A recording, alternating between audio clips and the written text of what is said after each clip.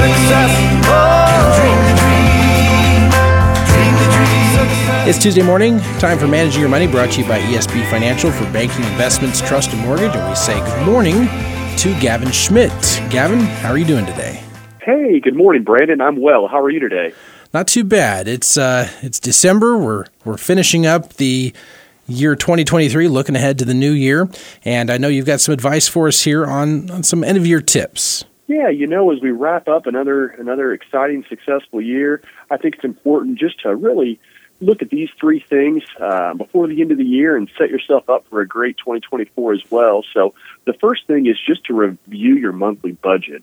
That's an important thing. So we all are busy in our lives, and it's easy just to let that go by the wayside. But setting a budget, reviewing that budget to make sure that you have a plan is very important. The second thing is to scrutinize your spending.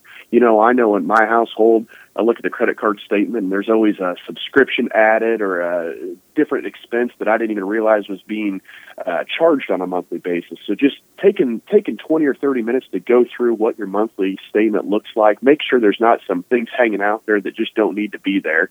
That's an important piece. And then finally, just set some new goals for 2024.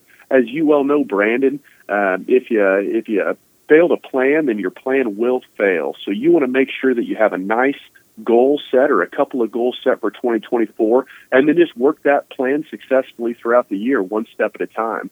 If all of our folks do those three things, I have no doubt they're going to be on the right path for 2024 and beyond. Yeah, it's amazing the surprises you can find just going through your budget and being financially fit. Yeah, certainly. I mean, again, just as an example, I've canceled 2 subscriptions in the last 30 days that I didn't even know I signed up for. So it's really easy to click a button on your Roku remote or something like that, and next thing you know, you're getting a monthly charge. So staying diligent, staying on top of things really pays off. Gavin, anything else for us this morning?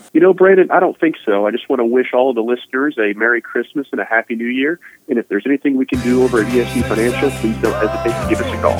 Managing Your Money, brought to you by ESB Financial for banking, investments, trust, and more.